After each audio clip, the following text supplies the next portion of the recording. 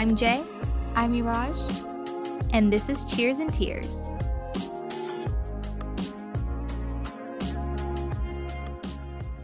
So Jay, what's your favorite urban legend?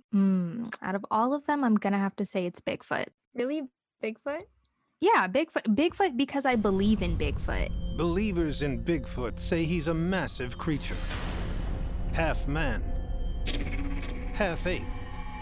I think that he's just like this dude that was running around in the wild naked for some reason, that just had really big feet, maybe like a basketball player or something.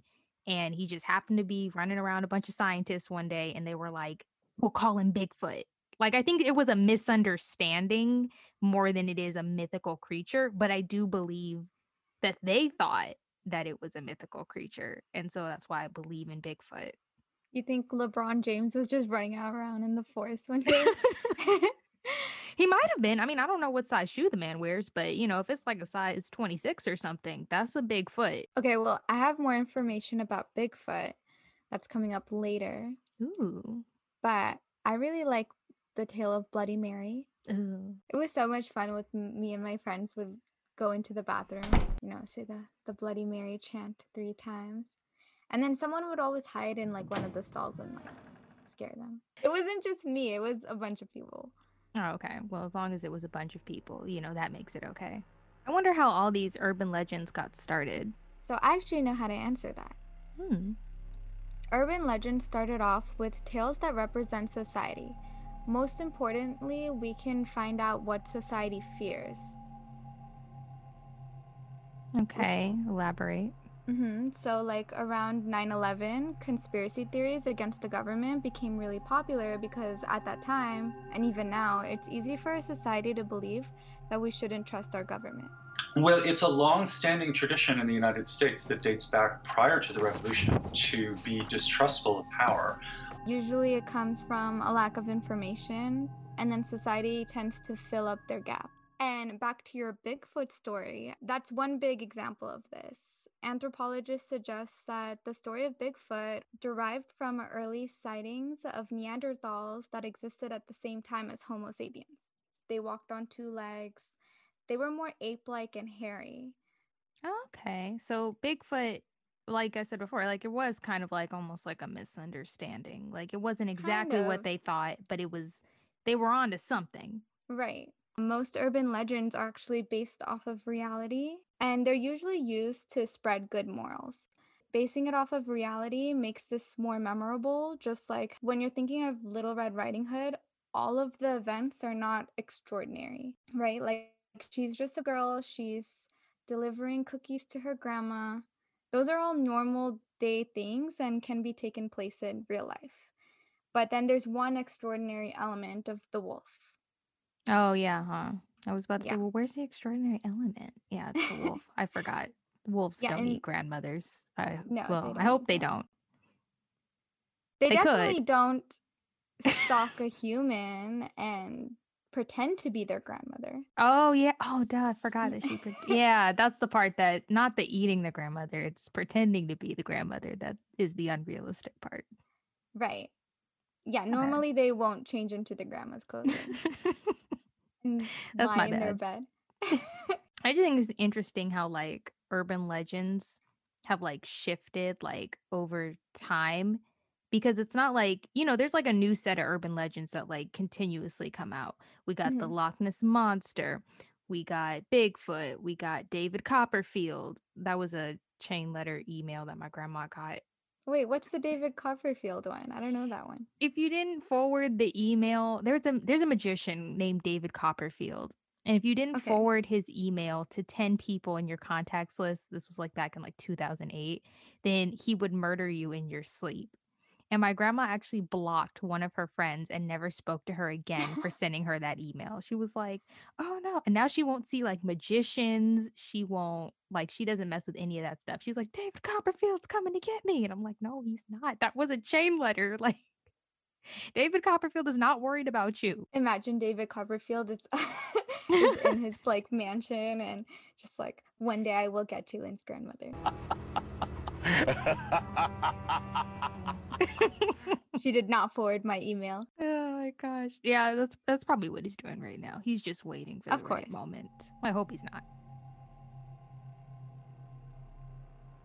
Well, speaking of urban legends and where they come from and how they've evolved, what is your favorite modern day urban legend? Oh, you know what? I like the Russian sleep experiment.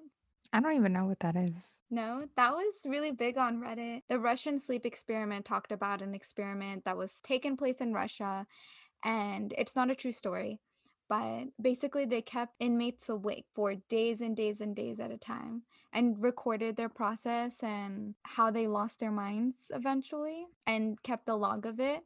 It was completely fake, but again, it is something that people are willing to believe just because we don't know too much about Russia. When we think about Russia, we don't get like the best images just because of all the politics. So it seems something totally possible, and that's what makes it even creepier. Well, dang, okay. What's your favorite modern urban legend? The only one that I actually know, like modern day, is Slender Man. Yeah, I wouldn't say that's my favorite either. I used to be so afraid of that game. Like, So that's a good example of how urban legends have evolved and become more digital, starting with chain emails, the ones that you forward to 10 people or else you'll die. Mostly they're poorly written and they have a creepy image attached, which in some cases, like in Slenderman's case, really helped elevate the story. This led to forums such as Creepypasta on Reddit and 4chan. Creepypasta is a form of digital urban legends that started off with these chain emails that you would copy and paste. That's where the name creepypasta comes from. oh wow, copy and paste. Oh, okay, yeah, I can see that. Yeah. That's pretty cool. It helped spread legends like Slenderman and Jeff the Killer. Those were one of the biggest ones on creepypasta. It made it into mainstream media, just like how there's a Slenderman video game. It even made it into the news. Peyton was stabbed 19 times and left for dead by her own friends, who later blamed the fictional character Slenderman. Well, hopefully they got the help that they needed. Yeah, I believe they're going away for a while. These stories have a large impact on society. From hearing these stories, you can tell what people fear on the internet. When I was reading through a lot of these creepypastas, I saw a tremendous amount of stories about kids being bullied and taking revenge. That was like the main purpose of Jeff the Killer that got very popular. Mm-hmm. And it's a very sad, dark place. You see like the minds into mostly teenagers, some young adults, and what they write about and what they find is creepy. That's sad. Yeah, so let's get into one. So I have a creepypasta here. This one's called Distorted Warning Signals. I found it on creepypasta.com. And the author is Ashley Rose Wellman. By the way, I had to read through so many creepypastas to find a good one. Well, then let's hear it. This one better be good. I have high expectations for you. Oh, lower them. It's too high. When I got the first one, I was literally seconds away from stepping onto the plane when a call from unknown blared from my cell phone. It was a ringtone I hadn't heard before. One I was pretty sure hadn't come with the phone. Normally, I wouldn't have stopped to answer it, but I was expecting a call about a job I had interviewed for the previous week. I took a deep breath and accepted the call. Hello? Do not get on the plane. A woman's voice garbled and strange, as if her vocal cords had been shredded, and she was trying desperately to choke out speech. Despite the unnerving, fractured quality of her voice, her tone was insistent and eerily calm. Then the call ended. I froze. I had always had a slight phobia of air travel, and something about this call there's no way I was about to get on a 7-hour flight now. I turned around and headed toward the food court. I'd just get on another flight later in the afternoon, I figured. I watched from the airport Starbucks 3 hours later as every TV in the terminal lit up with the crash footage of the plane I should have been on. No survivors. Not a single one. I tried to trace the call. So did the police. But there was nothing to trace. There was no evidence my phone had ever received a call around that time. They analyzed phone records, incoming and outgoing calls, communication to my phone, nothing. I wasn't making it up. I couldn't have been. That wasn't the only call. Throughout the years, they were few and far between, but always right. And I always listened. Do not go on that blind date tonight. 5 months later, my would-be date was convicted of killing 4 women, all with my hair color and build. Found them in a shallow grave about 250 feet from the diner he offered to take me to. Do not drive to the concert tonight. 18-wheeler lost control and plowed into a line of cars. Every driver crushed.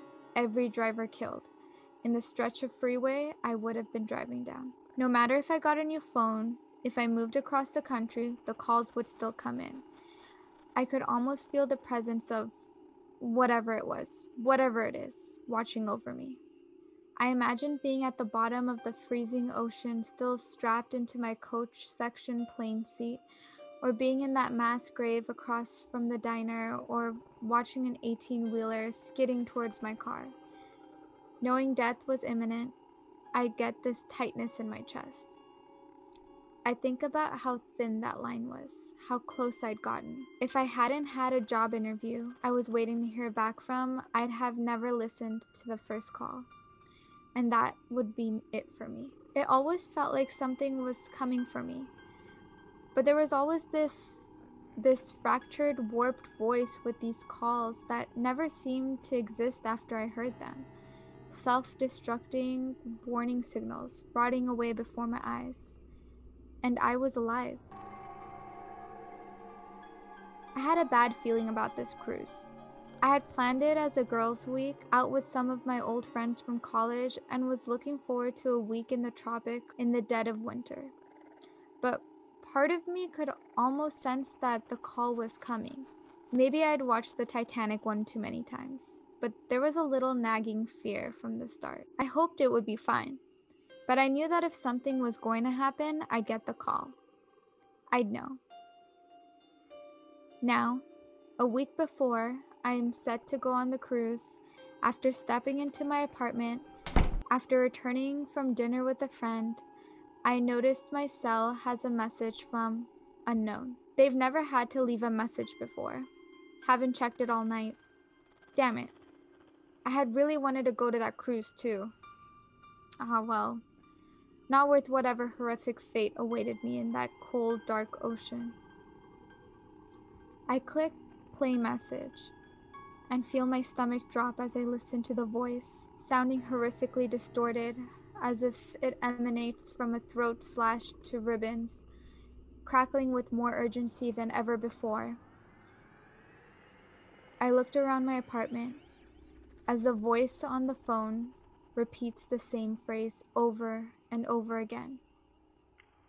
Do not come home after dinner tonight. Do not come home after dinner tonight.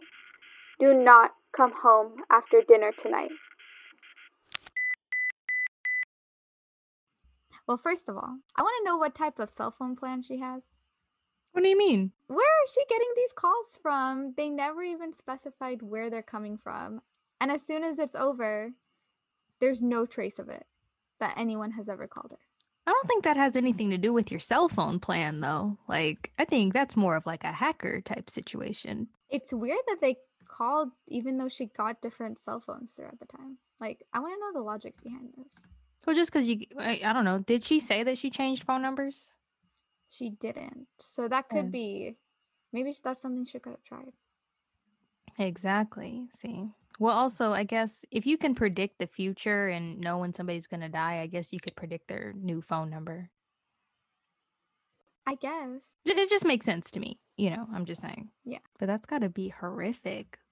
That gave me chills. I understand the feeling when she had to pick up the phone because she thought it was a job. Like, that one resonated with me because I keep getting calls and I'm thinking that, oh, it's a job that I applied for. And it's my dentist. It's my your dentist dentist? is so persistent. He's been calling me a lot. At least you're not getting a bunch of political calls. Oh, are you getting political calls? Oh my gosh, I'm getting them nonstop. I wish it was an urban legend calling me instead of these political calls. Yeah, what was your takeaway from the creepypasta? Always answer unknown calls because they may be trying to save your life. Now I'm really gonna start answering unknown calls because I don't typically do that. If I don't know whose number it is, I don't answer. That's the same with me. No, I would have died on that airplane. Urban legends are really great at bringing people together. Bringing people together? We all share this type of fear, right? And urban legends just kind of express that. That's the same with movies, like Halloween movies. Oh, well, what's another feel-good movie that brings us together like Hocus Pocus? I want to give you the actual synopsis of it. So, after moving to Salem, Massachusetts, teenager Max Dennison explores an abandoned house with his sister Danny and their new friend Allison. After dismissing a story Allison tells as superstitious, Max accidentally frees a coven of evil witches who used to live in the house. Now, with the help of a magical cat, the kids, not the cats, must steal the witch's book of spells to stop them from becoming immortal. So if you haven't seen it, that's what it's about. And there's a lot of things in Hocus Pocus that don't exactly make the most of sense. Have you ever noticed that, Iraj? Not as a kid, but I watch that movie every single year. It's one of my favorite Halloween movies. And as I'm getting older, there are a lot of things that I kind of looked over as a kid. Well, the biggest thing that I noticed with this movie happened in the first 5 minutes. And so this magical cat that they speak of, his name is Binks, right? Mhm. And Binks is turned into this cat that can talk. Mhm. He can talk, but he never tells any of his family members that he's been turned into a cat. He does interact with his family members. He brushes up against his father's leg as his father is asking the witches, "What have you done to my son?" And he doesn't say a word. Away! Away, beast! And I'm like, wait. yeah, you're huh? right. Mm-hmm. Oh my God, he could have talked the whole time. He could talk the entire time. And there was another time that he should have talked, which was when the kid Max, the virgin, needed to light the candle for the witches to come back. The cat saw him and said nothing. That would be the perfect time to speak up. Maybe the cat secretly wanted him to light the candle. That is true, because he did say he was plotting his vengeance. There you go. He wanted the witches to come back. Yeah, and he just pretended that he didn't, being like, "You idiot." And it was like, well, why didn't you stop him? Because I don't know about you, but if I saw a talking cat, I'd be done. I'd leave. I'd be done. I'd be like, goodbye. This is enough for me. There's a lot of problems in that movie. And I think this is the biggest one that I have the problem with. And it's the smallest little thing, but it bothered me to no end. What is that? So in the movie, they turn the Sanderson sisters. The Sanderson sisters are the witches. Mhm. They turned their house into a museum. And the museum was closed for a really long time. It was an abandoned museum. Mhm. They walk in to the museum, the 3 kids, and the girl goes, "I wonder where the light is." And I'm like, this place is abandoned. Do you think it has electricity? But then she turns on the light and it still works. And I'm like, that's not how the DWP operates. That's very true. I didn't even think about that. That is a very small detail, though. Who's coming in and replacing the light bulb? Well, who has the electricity turned on? Yeah. Where's the power supply? I don't know. And then the water sprinklers worked too, because remember, he sets the sprinklers on fire to get the witches wet, and they think that the water is killing them, but it's not. And I'm like, wouldn't you know that water doesn't make you melt? Wouldn't you just know that? Did you think it was holy water? Why were you acting all exaggerated, like I'm melting, and then being like, oh, it's just water? It is but water! I don't even know. I don't know why they were afraid of the water. I don't know why this cat didn't speak up when they lit the candles. And one thing, this sat on, please give me the answer to this. If you give me the answer to this, I will deem you the smartest person alive. I will try. Okay, so the Sanderson sisters, they talk about Lucifer and how Lucifer gave them the spell book, right? Mm-hmm. But then they go to this random guy's house in the mortal world who's just dressed up like Lucifer. And they're like, oh, yes, master. Master, would thou dance with me? I'm like, this man is clearly in a costume. And you've met Lucifer before. Wouldn't you know that that's not him? It's probably been a while. So you're They're saying probably just a Lucifer little- aged? Possibly. That's not a definite answer. You cannot have the title. Well, I can't give you a definite answer without talking to whoever made this movie. I'm going to email Kenny Ortega and I'm going to ask him questions about all his movies. You should. That would be actually really great for this segment. Ooh, okay. Email Kenny Ortega. Put it on the to-do list. And I Right also next- want to ask right after David Copperfield. him. I will send him the David Copperfield email. We'll see how he likes that. One thing that I need to ask Kenny Ortega, because again, these questions kept me up all night. I did not go to bed until 2 a.m. because I was sitting up thinking about the movie. Mhm. So you know the scene where they're dancing, right? And they're like, I put a spell on you. I put a spell on you. And now you're mine. Are you gonna ask how they knew the words? No, Oh, because that I was saw one them line. mimicking the words when the actual people were singing. So I knew that that's how they picked up the words. Right, but they said different words. I didn't even notice that. Okay, But continue. no, when they were singing I Put a Spell on You, they put the spell on the entire adult audience. Mm-hmm. And so they would dance until they died. I mean, they were gone for a really long time. Did they not notice that they couldn't stop dancing? That's true. None of them seemed panicked. None of once them. It was morning. They were just like nothing had ever happened. And I'm like, what? And then nobody's like dancing and being like, hey, we got to check on the kids. Like, Yes, that was my concern. Was every single adult in this entire city at this party? All of the children had spells on them, started walking out of their houses in the middle of the night, and no one was stopping these kids. Not even a babysitter. Like, who was home taking care of these kids?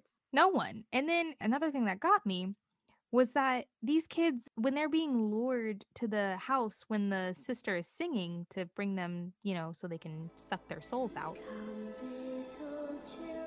all of those kids are in their Halloween costumes still. They mention the time. It's like 3 a.m. Half of them are like in their pajamas, but they still have like their Halloween wigs on and their Halloween makeup.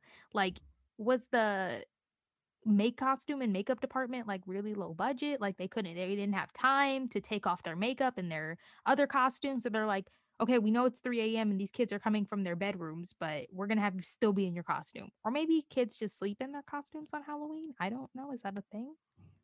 I never did that, but I feel like that's the thing that happens. Must be really popular in the town of Salem. I guess so. Yeah, they seem But really I'm- into Halloween, so maybe. I feel like it definitely is a budgeting thing where they're like, we can't get all these kids pajamas. Just have them sleep in their costumes. But they were wearing makeup too. Yeah, like some of them had like their clown makeup on and their wigs on, and That's just like unhygienic. they had half costume, half pajamas on. I was like, this doesn't make any sense. Maybe they really needed to film this scene and half the kids were ready and half the kids weren't. And they were just like, just go, just go, just go. And then there's this weird obsession that the witches have with just the 3 kids from the beginning. Mm-hmm. And I know that that's part of the story because those are the main characters. But they Right. had so many children available to them. Like, they had dozens and dozens of children walking to their houses that they could have stole their soul. But they ignored all of those children just to go after the one little girl because she called the main sister ugly. Right. And that's a new level of petty that I aspire to be. So you're going to risk your life turning to dust just so you can attempt to suck the soul out of a 8-year-old girl that called you ugly. No, I definitely think my plan would be to suck the available souls, right? Mhm. That are nearby. So that way you're alive to then get revenge. on Yeah. the 8-year-old girl who called you ugly. What I was thinking the entire time was, why don't you get the other children first and then go back and destroy the other 3 kids from the beginning? Why are you you're missing all this opportunity? Or if I was the other 2 sisters, I would have been on my own and been like, sorry, I'm using these kids down here. Like, you can go after that one if you want, but I'm not about to risk my life for you. You know, I just realized What? that the Sanderson sisters are kind of like the Powerpuff Girls. There's a leader, and then she has red hair, and then there's a dumb blonde. Oh. And then there's like kind of like a more tomboyish character, which I would say would be the third one. I don't like this. Oh, that's creepy. There's a girl named Allison in Hocus Pocus. Mm-hmm. And, you know, she's like the love interest of the main guy, Max, the older brother of the little girl, Danny. And they, you know, I guess the Sanderson sisters, the spell that brought them back to life after they lit the candle wore off on, I guess, the next day. So on November 1st, it was no longer effective. Mm-hmm. And so they try to fool the witches into thinking that it's daylight outside. Right. And so what I didn't understand was Max was making this whole speech. He was like, in the name of all that is good and right, and we will destroy you witches, and all of that. And then the girl turns on the car lights to make them think that the sun has risen. And so my problem with that is, he was making this long speech. How did she know when to turn the car light on? Because it was perfectly timed. Come on, man. And there's one thing that I know that you don't know. And what is that, dude? Daylight savings time. Daylight savings time. That was perfect timing. I was wondering, where did she get those filters to put onto her headlights? Because she needed to give her headlights like an orangey glow to make it feel like the sun was rising. She had these red filters put onto her headlights. You don't just have those lying around in your trunk? No, it was like a transparent, kind of like those binder covers. Yeah, you don't just have them lying in your trunk? No, why would I ever need that? In case Sanderson sisters come back. I got them in my trunk. You should have them in yours just in case. I'll include them into my emergency kit. Yeah, that wasn't the part that weirded me out. I know everybody's got the film covers on it. Yeah, everybody's got the gel covers on it. So, I mean, that's right. You just don't know how she would have known to turn on the light. Correct. Okay, so you know when they're driving in the car and then the Sanderson sister goes, "Hello there. Let me see your driver's permit." She died 300 years ago. How would she know what a driver's license is? No, there's a lot of discrepancies like with time periods in that movie because the Sanderson sisters know way too much about modern technology. Like they're just super accepting towards everything. Not only that, but they used margarine in their recipe back in, I think, when they were in like the old times, the 300 years ago. But I looked it up and margarine wasn't invented until the 1800s. That is actually next level investigation. I was like, margarine? I was like, and so I looked it up and it wasn't even invented yet. So, I mean, there's a lot of like time discrepancies in here. So there's this problem with them flying on the brooms though. So they have to, their brooms, like witches' brooms are taken, right? And so they fly on the household items like a broom, a mop, and a vacuum cleaner. Mm-hmm. The vacuum cleaner is on when the third sister is flying. I think her name is Mary. When Mary is flying, the vacuum cleaner is on, but it's clearly not plugged in. And it's not a wireless one because those weren't invented yet. And also you can see the cord hanging from the vacuum cleaner. So it's making the noise of a vacuum cleaner, yes, but it's not plugged in. Yes, and I rewinded it and I listened to it because I was like, is it making the noise? I was like, no, it can't be. And then I rewinded it and it was. And I was like, what's going on? Oh, I do have one big question, but why did only one Sanderson sister turn to stone before turning to dust? When in the end, when the sun actually legitimately came up and they the spell was over. Right. I have no idea. That's always been a question of mine. I don't know if it's because she casted the spell, but they didn't explain anything about that in the story. No, they didn't.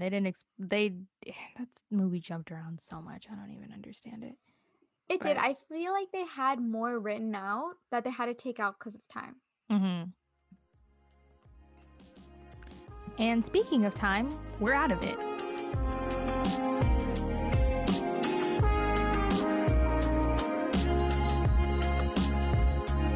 Thanks for listening to this episode of Cheers and Tears. I'm Miraj. I'm Jay. Tune in next time for when we investigate, does Idaho really have the best potatoes?